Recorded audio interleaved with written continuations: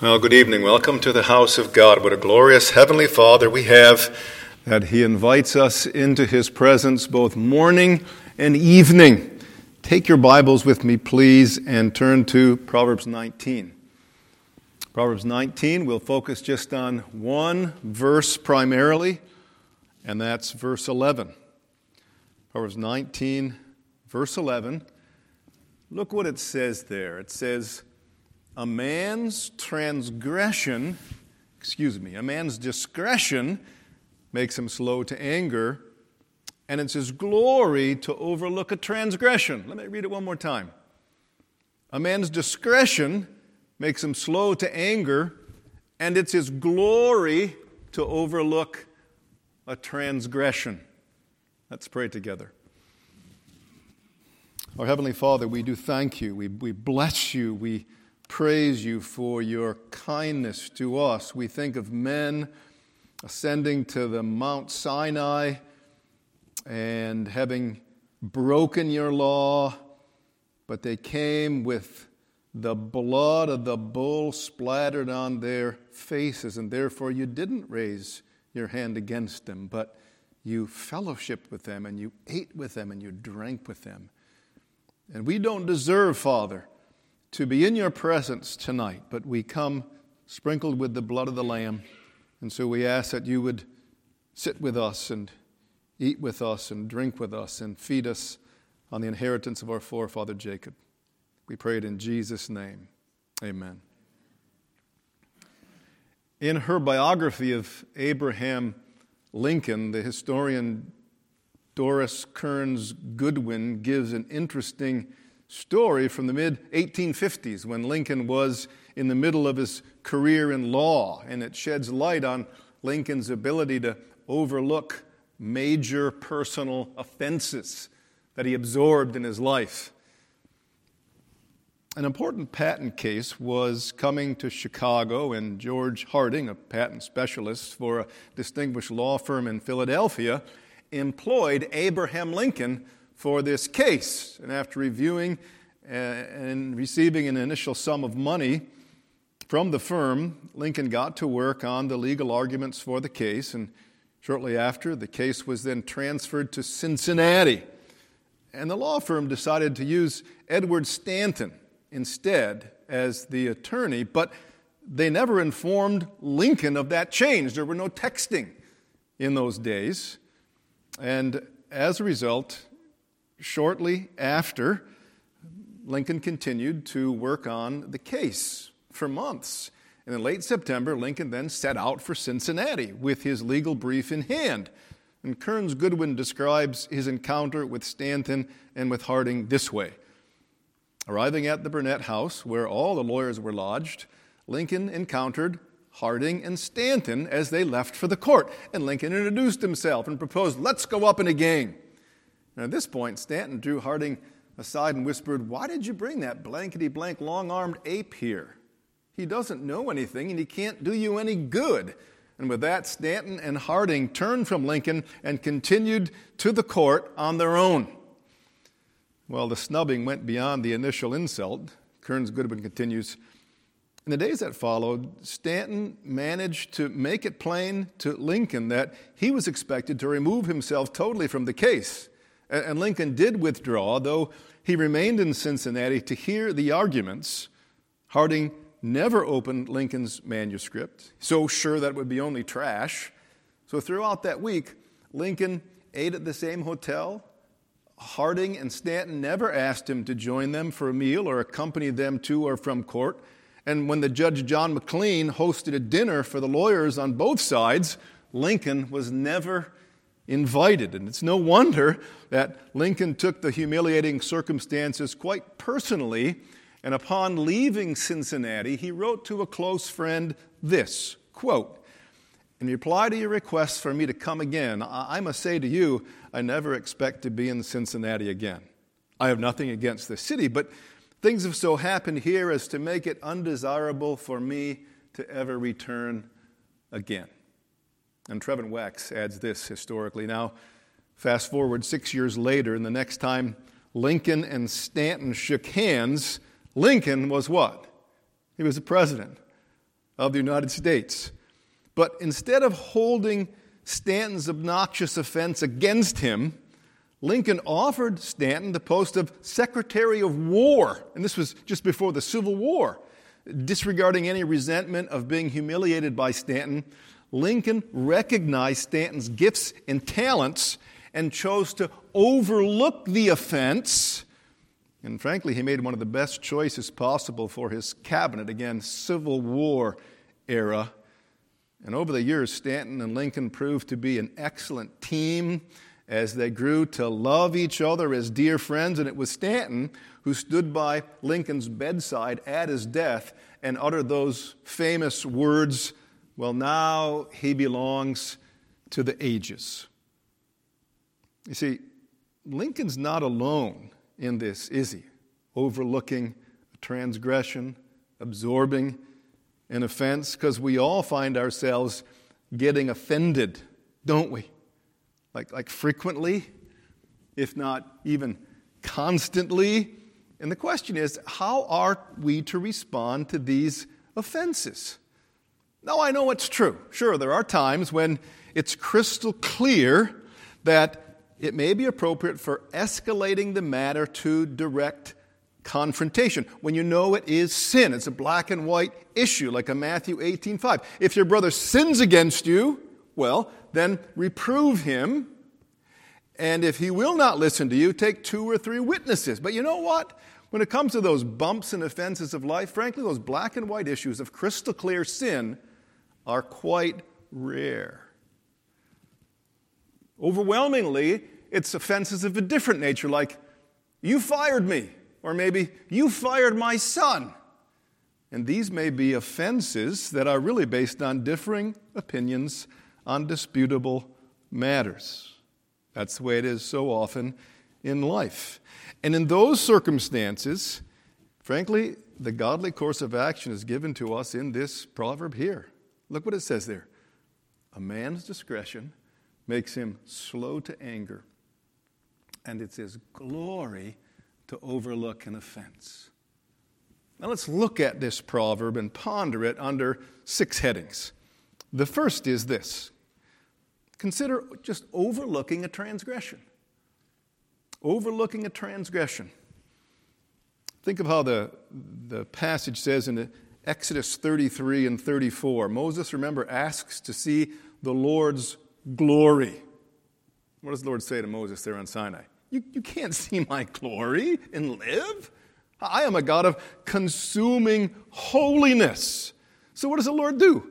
He hides Moses in the cleft of the rock, and the Lord's glory passes by. The word passes by is the Hebrew word avar. It passes over Moses. He's hiding in the cleft of the rock. It does not incinerate Moses. Kind of the angel of death when he comes to the houses in Egypt on that fateful night when the doors of the Hebrews were sprinkled with the blood of the lamb, and the angel of death came to kill the firstborn in that house. But seeing the lamb, it passed over the house. There was no visitive justice on the house. The house wasn't run through because of its sinfulness. Justice sheathes its sword and asks no more. It disregards, it overlooks and leaves unharmed. That's what's in view here. It's a man's glory to overlook an offense. In the late 1700s, there was a man who was offended by a humiliating scoff and insult that he had received publicly. So what did you do back in the 1700s? Well, you challenged that guy to a duel with guns. And his wife cautioned him about this. He responded back, "My dear, how could I appear in public again? My public stature is at stake. My community splendor, my glory is at stake." Well, what happened is the man lost the duel. He was actually shot in the shoulder, and the duel brought him shame. And frankly, even if he had won the duel, he'd have been shamed, having shown himself to be a fool who had been soon angry to even propose the duel. What would have brought true glory and true splendor to that man who had been insulted and offended. What would have brought him true stature? You know what would have brought true stature? If he'd have walked away from the offense and not tried to visit it with his wrath. He should have passed it over. Should have overlooked it. That's what this passage says. A man's discretion makes him slow to anger. And it says glory. It's his splendor to overlook the wrong. That's the most handsome behavior. Lincoln wasn't a very handsome guy. He had this Marfan syndrome that, well, they said made him look like an ape. But tell you what, this account of his passing over Stanton's sin made him handsome, a glorious man of the highest character. Derek Kidner, commenting on this proverb, says this: the word glory here means a man's beauty. It's his glory to overlook an offense, suggesting adornment. Kidner says, and so brings out here the glowing colors of virtue, which in practice may look drably unassertive, but God declares his almighty power most chiefly in showing mercy and pity. You think how when Moses beheld the glory of God, how was God most shown to be glorious? Was it that he brought an earthquake at that time? No. It was the uttering of basically the gospel. The Lord, the gracious and compassionate God, slow to anger, abounding in loving kindness, forgiving, the word says, sin and wickedness and rebellion. That displays God in the most spectacular technicolor. He's a God of mercy. You look at that prodigal's father in Luke chapter 15, when the prodigal comes home, and what does the father do? He hangs on his neck and he weeps, forgiving him. What a glorious, handsome Father and God we have who forgives sin. A foolish man may see that compassion is mere sheepishness and meekness, and therefore very drab. But they're foolish to think that. Because you think of how when God came, the Almighty God came incarnate, what did he come as? As a sheep before the shearers. He opened not his mouth. He came as one who was forgiving sin and overlooking transgression. God in his greatest majesty has his glory displayed by passing over transgression. Lawson says this: it's our duty and wisdom to pass by not only slight offenses, but injuries of a deeper dye, such as may be called transgressions. You say, well, I could forgive someone, okay, if he fired my son, but what about one of those major sins? Well, it's interesting how Genesis 50 we read here. Did you read? You did read that, what it said. How there were these crimes that were committed against Joseph. I mean, these weren't peccadillos. Joseph was thrown into a pit. He would have been a slave for 13 years in Egypt. And it says there, the word pesha is that word transgression. Pesha. This was a lifetime crime against Joseph. And Joseph passed it by. Joseph forgave it. So we see this text. It's a man's glory to overlook a transgression. First point was overlooking a transgression. But I promised 6 headings, so we got to move. Come on, secondly, consider with me recognizing hypersensitivity.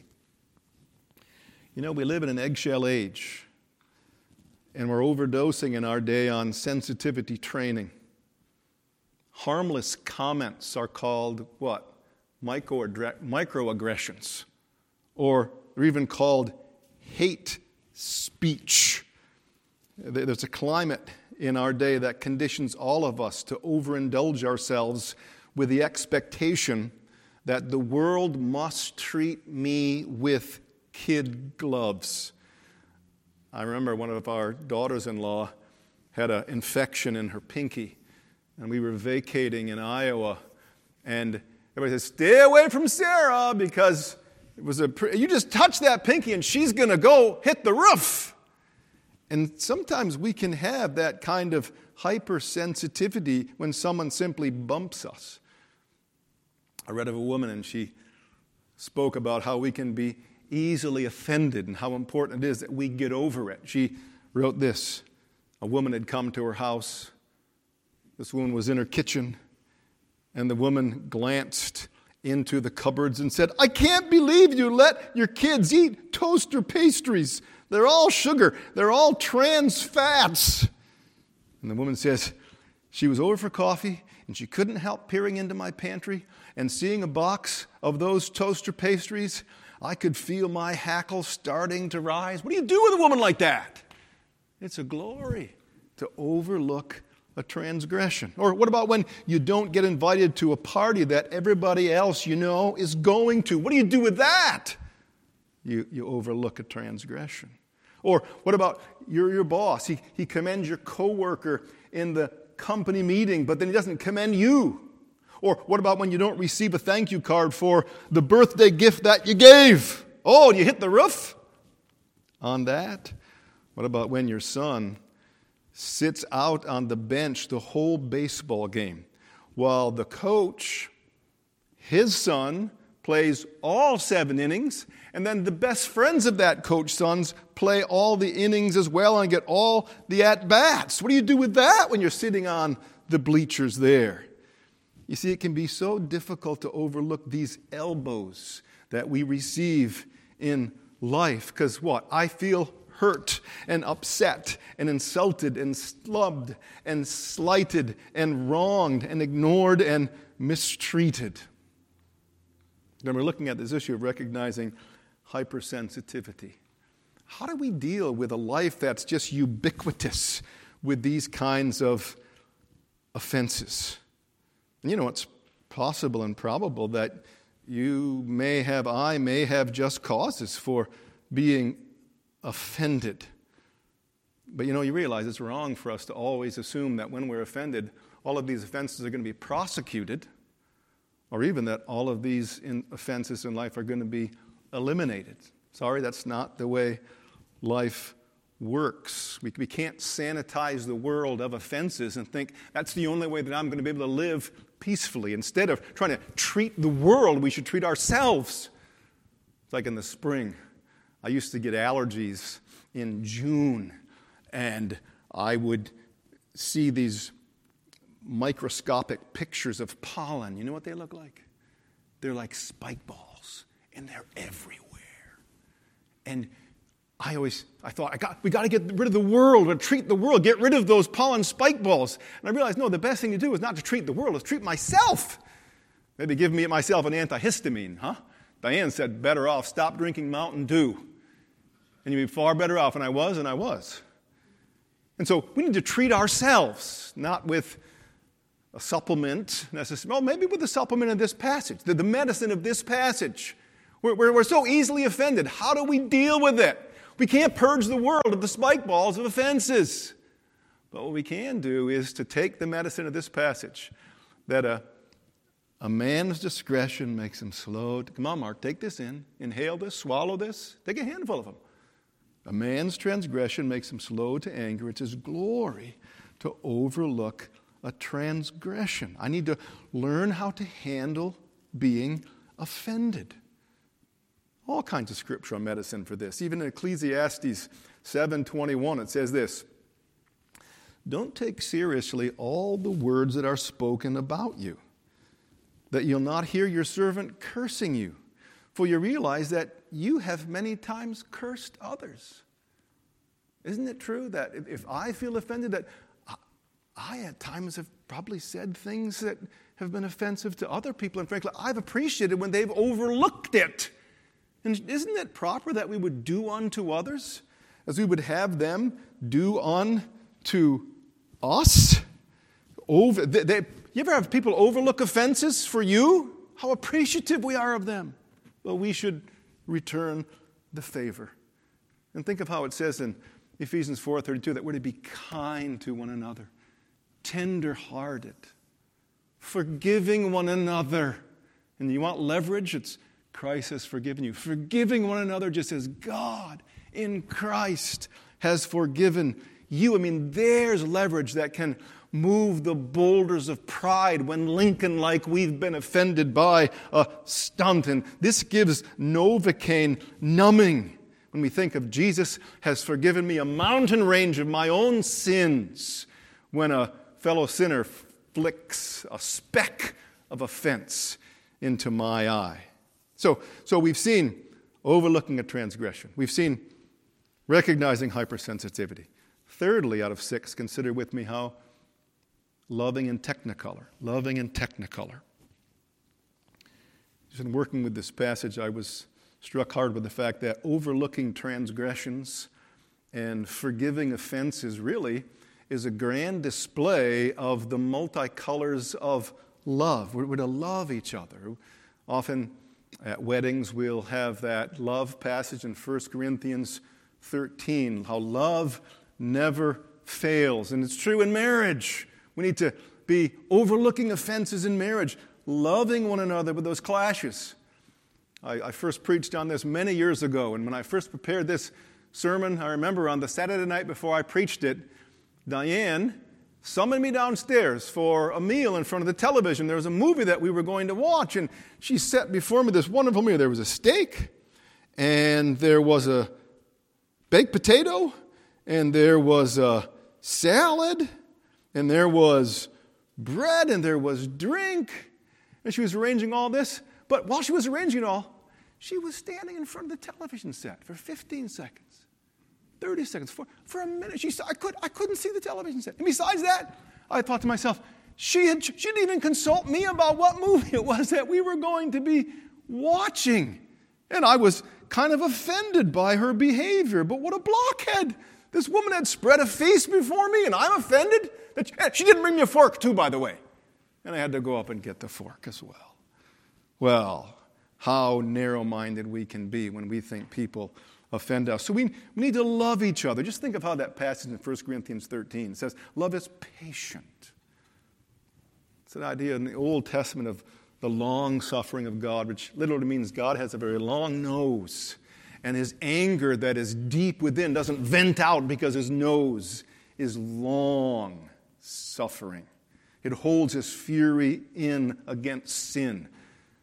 Love is patient. Jonathan Edwards says this, God's patience is wonderfully displayed in bearing innumerable injuries from men that are great and long continued. I just think of what the Lord thought of me that night when he saw Diane serving me so kindly and graciously, and my sitting behind her with my hands on my hips, silently complaining, oh, how long-suffering he was not to have the earth open up and swallow me. Love is also not jealous. So that means love isn't resentful when maybe a sibling or a coworker or a teammate gets favored with more compliment or more playing time than I get. Love also, it says in 1 Corinthians 13, seeks not its own. So love is willing to give up what's entitled. Like sometimes we have these offenses against people because they got the limelight position and I didn't get the limelight position. And it takes more grace than I can tell to play the second fiddle. Well, I want to be the first violinist in the spotlight. No. Love seeks not its own. Love is not provoked. In other words, it's not irritable. It's not upsettable, like Paul in Athens was upset, same word, by the idolatry in Athens. Don't be easily upset. We used to have golden retrievers. And our first golden retriever was a cash cow in the sense that a litter of 12 and a litter of 13, Copper. When Copper would lay there on all these pups, I'll just say this, not enough teats. Not enough teats. But she was so unprovocable. She would just lay there and they would take their claws on her nose and it didn't bother her. She remained placid. And you may say to me, yeah, but do you know how many times my family members bend my nose in the way that they treat me and the things that they have done to me? You know what I say? Be better than Copper even. You just love them. Love them. This also says in 1 Corinthians 13, love doesn't take into account a wrong suffered. Plummer says, when there's no question that you've received an injury, love doesn't register the evil. Love doesn't store up the resentment. Love bears no malice. Love doesn't keep score. There's somebody in my family that I have took note of the fact that this person in my family who, like there's a wedding that goes on, wedding planning, they talk about elbows that fly when a wedding is planned. Just someone, she doesn't keep score. Someone in our family, she doesn't keep score. Does it quietly. But she doesn't keep a record of wrongs. It's a beautiful thing. Love bears all things. If you're out walking and you're hiking and you're carrying that 8.5-pound gallon of water, nobody else is volunteering to take it mile after mile after mile. Well, I deserve better than this, but love bears all things. Love believes all things. What does that mean? Well, that means it thinks the best of another. It means it puts the best construction on something that took place. There was a time when, in our church, we would play ultimate frisbee. And we'd gather together at a park on Quincy. I remember one time we were playing. I was wide open in the end zone. And they should have passed it to me, but instead of passing it to me, they threw it to this guy in our church instead of me. Now, why? I could have put the worst construction on why they threw it at me, but how about putting the best construction on like this? I'm 5'10", and that guy was 6'5", with a wingspan of an albatross. Who would you throw it to? Come on, Mark, think. Put the best construction on this. He didn't necessarily have anything against me in throwing it to someone else. And also love hopes all things. It's like when Barnabas, remember? Barnabas, he became a deserter during the first missionary journey. John Mark did it, but Barnabas thought the best of John Mark, and Barnabas took John Mark off to Cyprus because he optimistically had a gracious outlook that there would be better things in view for John Mark. And even love endures all things. There's that statement that Shakespeare brings that speaks of parents who face breathtaking ingratitude. Does that ever happen, Mom and Dad, from your children? And Shakespeare says, sharper than a serpent's tooth is an ungrateful child. So what does a parent do?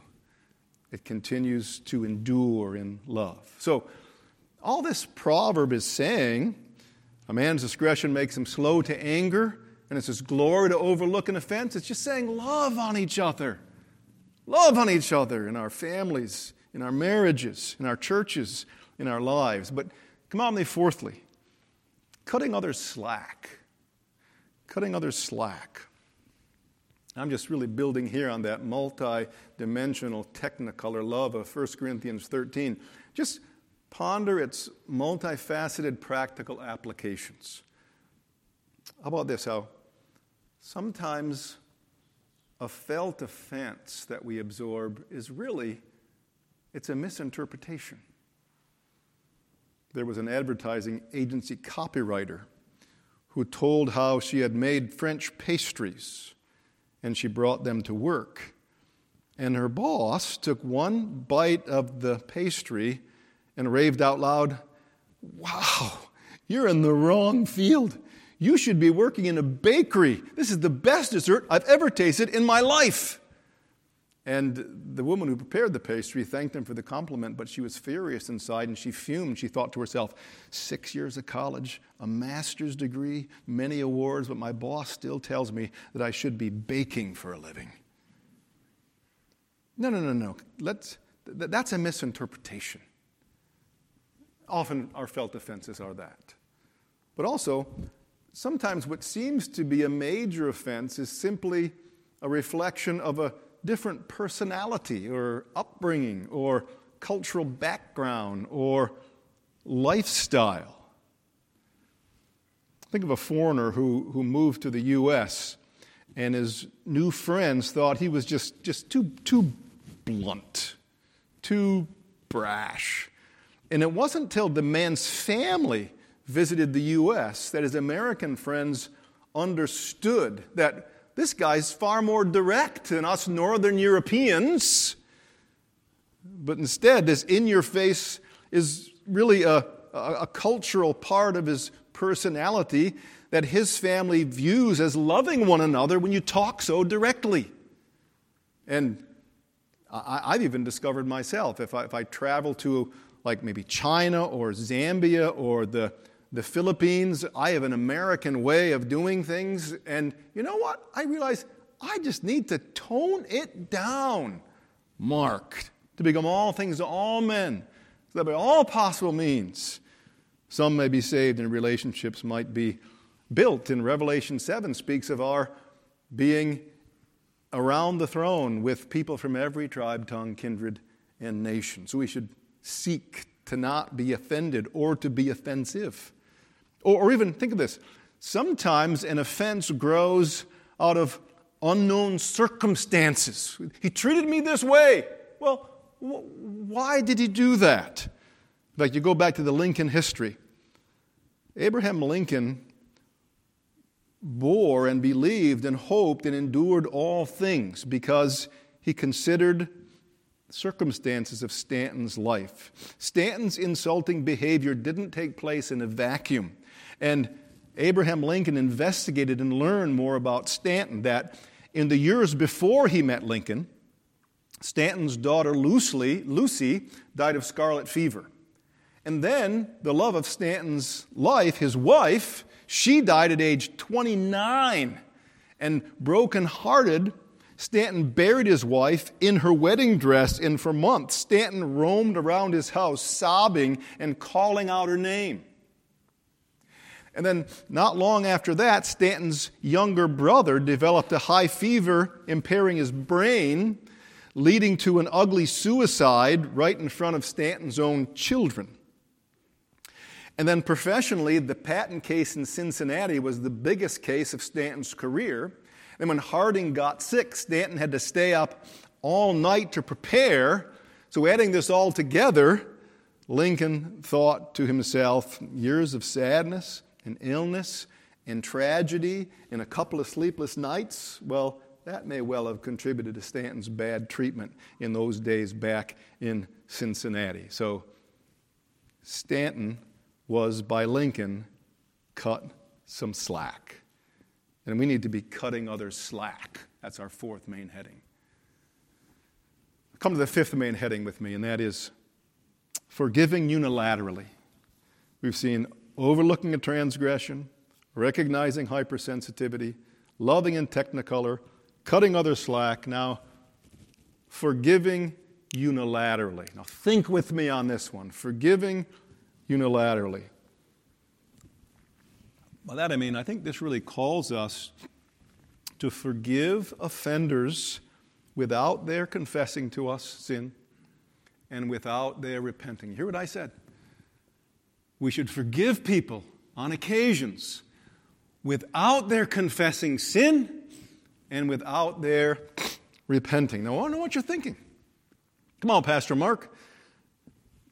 Luke chapter 13, 17 and verse 1 says that if your brother sins against you, and if he repents, forgive him. I understand that passage.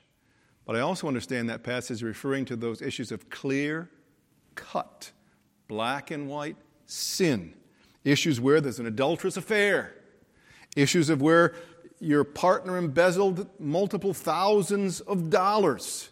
This is not talking about matters that are opinion matters, matters that are disputable matters, matters you fired me or you fired my son and I have a resentment against you, and unless you repent, well, there are all kinds of issues that are, your opinions are in this and someone else's opinion, and we cannot use the requirement that they see it my way or else they haven't repented. Many people use that Luke 17 passage. If your brother sins and if he repents, then forgive him as a club that they beat others with, demanding that they come around to their view and their opinion of every matter.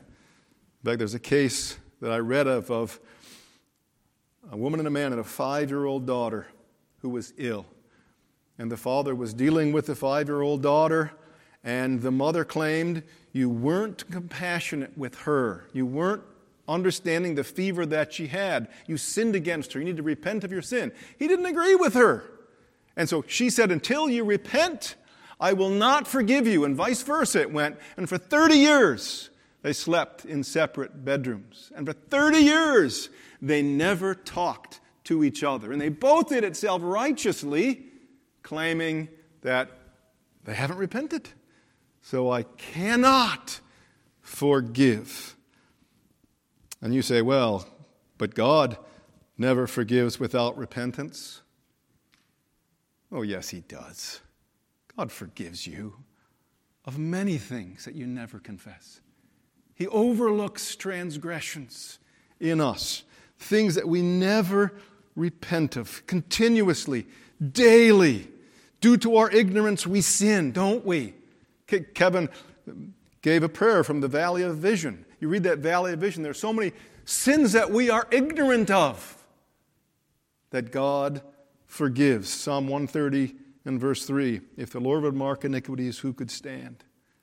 But with you, O Lord, there is forgiveness. Or Psalm 40 and verse 12, my iniquity has overtaken me so that I cannot see. They are more numerous than the hairs of my head. And I don't confess all those numerous sins, but God has mercy on me. He forgives me, like it says in Psalm 103:12, as far as the east is from the west, so far has He removed my transgressions from me. Transgressions of thought and word and deed. He forgives me. Like the Lord Jesus says in Luke 23:34, Father, forgive them, for they know not what they do. There are people who have sinned against us. Maybe even, they have sinned, but they don't see it the way. They don't even know what they do. But there is that element of the request for forgiveness. That Colossians 3:13 says, bearing with one another and forgiving each other, whoever has a complaint against anyone. Just as the Lord forgave you, so should you forgive them. But they haven't repented yet. Oh my. The Lord Jesus and His forgiveness should be leveraged to remove the boulders of our pride. And when there's a clash or relational fallout, and you feel you're the violated one, you're the victim, you know what? You and I, we can still be the peacemaker by forgiving, even confessing. Listen to this account. A woman writes, once I had a roommate, and she made my life miserable. Her behavior and speech made me feel that she hated the world and me. My stomach would be in knots while I lived with her. I'd go to the gym just to get out of her presence. So much tension there was in our apartment. I burned a ton of calories. But if I was honest, I knew I was handling things poorly too. And I gave into the avoidance pattern, and I was developing a lot of bitterness inside toward her. And when our lease was up and it was time for us to move out, I was so excited that I'd never have to live with her again. I even took a picture of her empty room. Then a few years passed, and I rarely thought about her except I'm so thankful to be free of her. But in prayer, God began to bring my old roommate back to mind, and I knew there was something very displeasing. And I thought, but she's the one. She's the one who needs the forgiveness. And after months of resisting, I finally wrote and asked for her forgiveness over the ways that I'd sinned against her. And to my surprise, she quickly responded with grace and ended up saying that she should be the one asking for forgiveness. The account goes on. Months later, she asked if we could talk.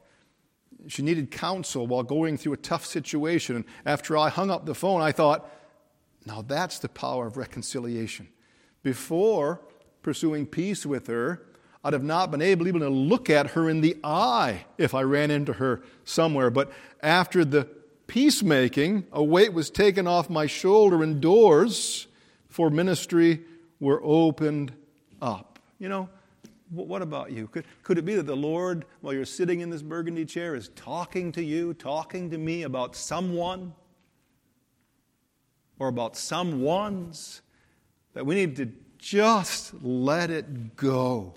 Just let it go. Just bury it. And that's our sixth and final point. Having seen forgiving unilaterally, the final and sixth point is letting go of grudges. Look at that text. A man's transgression makes him slow to anger, and it's his glory to overlook, to pass by an offense. You know, there are people, maybe even sitting in this room, there are people who refuse to even talk with extended family members. People who, if a hand was extended, wouldn't even shake the hand. There can be a subtle feud with people in a company. Could it be even people in a church, people in a family? Is there coolness and distance even among us, Lord? Search me, O God. Know my heart. Test me. Know my anxious thoughts. See if there be any sinful way in me. Lead me in the way everlasting. One man has written this: grudges are easier to hold than forgiveness is to hand out. But if we hold those grudges, those things are corrosive on the inside. We hold those grudges. That's toxic. You think of what it says in Proverbs 14:30. It says, a heart at peace gives life to the body, but passions rot the bones. And it's holding these grudges that will be like acid, that corrosive tearing apart on the inside, the bones being rotted. Not only is it harm to us, it's also a stench to God. You think of that parable in Matthew 18, the unforgiving servant who is forgiven a fortune of sin, but then he throttles his neighbor who owes him $5 and throws him into prison and holds him there. Are there people that we're holding in the prison of our grudge, and God sees it all? We've got to examine ourselves. Kevin even spoke about the brevity of life, right?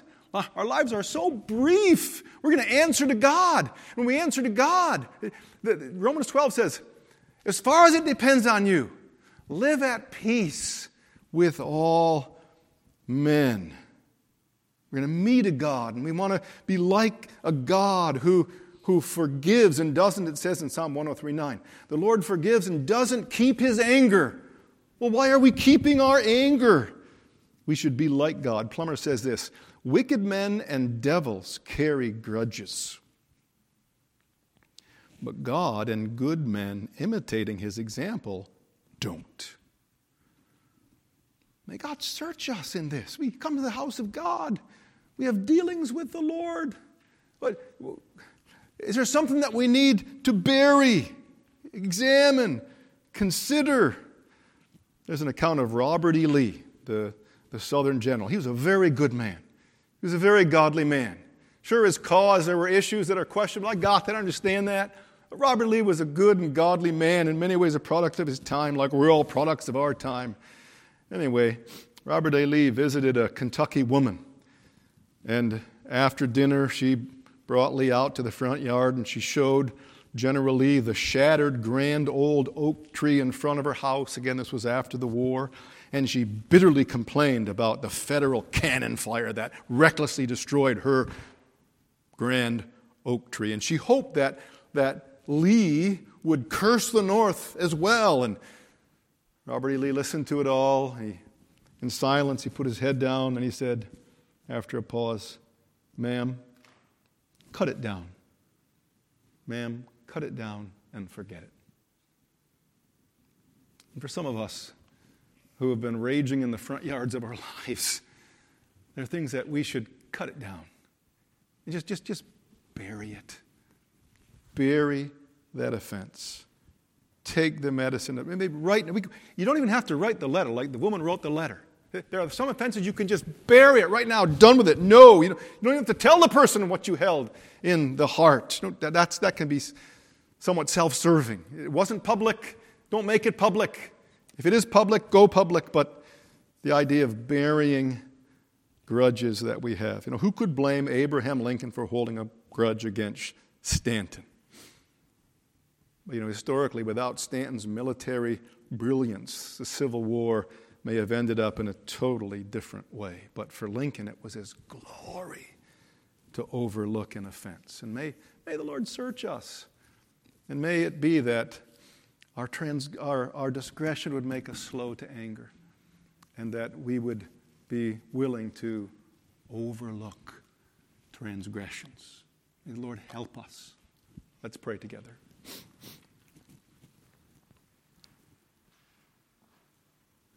Our Father, we pray that we wouldn't take you or your word in vain. And so we do ask that you would be the searcher of our hearts. And we pray that we would, even as we're sitting here, make a resolution that we would overlook transgressions. And maybe there's a real serious grudge or two that we need to bury. We want to be able to meet with you when we breathe our last, and to say that as far as it has depended on us, we've lived at peace with all men. We pray it in Jesus' name. Amen.